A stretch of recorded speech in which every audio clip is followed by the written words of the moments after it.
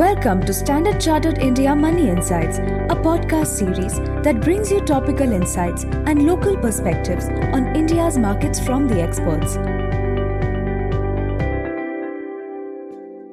Hello everyone, I'm Vinay Joseph and welcome to our weekly podcast, The Week That Was.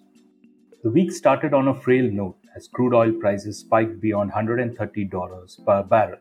The surge in crude oil prices and its likely negative impact on India's macro fundamentals amid continued foreign investor outflows pressured Indian assets, with the fall on Monday taking the Nifty index fall from its October 2021 peak to over 15%.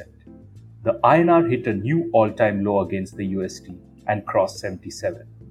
However, comments from Ukraine officials that they are willing to talk to Russia about staying neutral regarding NATO membership, technical levels indicating oversold conditions, and the BJP party winning 4 of the 5 state elections, especially the crucial state of Uttar Pradesh, helped markets rebound sharply.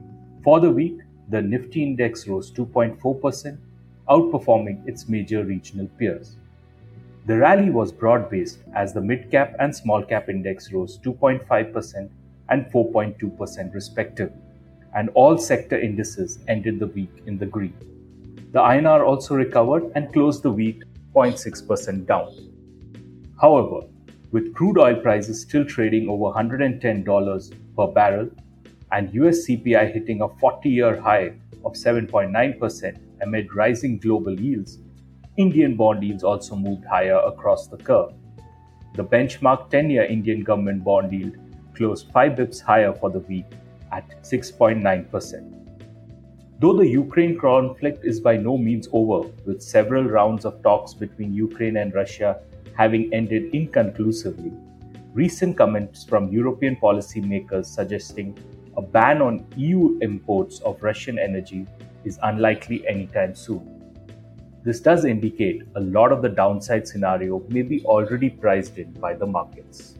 Investor focus this week is likely to shift back to inflation and interest rates. On the domestic front, India's CPI inflation is to be released on Monday evening, and this will be watched closely.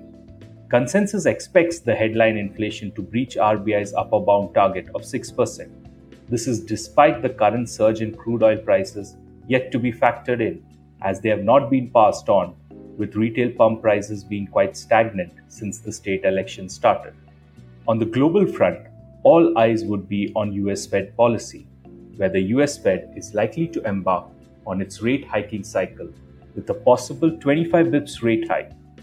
Investors will watch for Fed commentary and its new growth, inflation, and interest rate projection to gauge the evolving macroeconomic environment currently.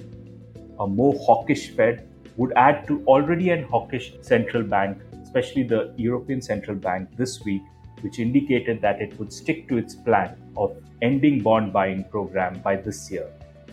It all indicates that central banks continue to remain focused on inflation despite the Ukraine uncertainty. So that's all for this week.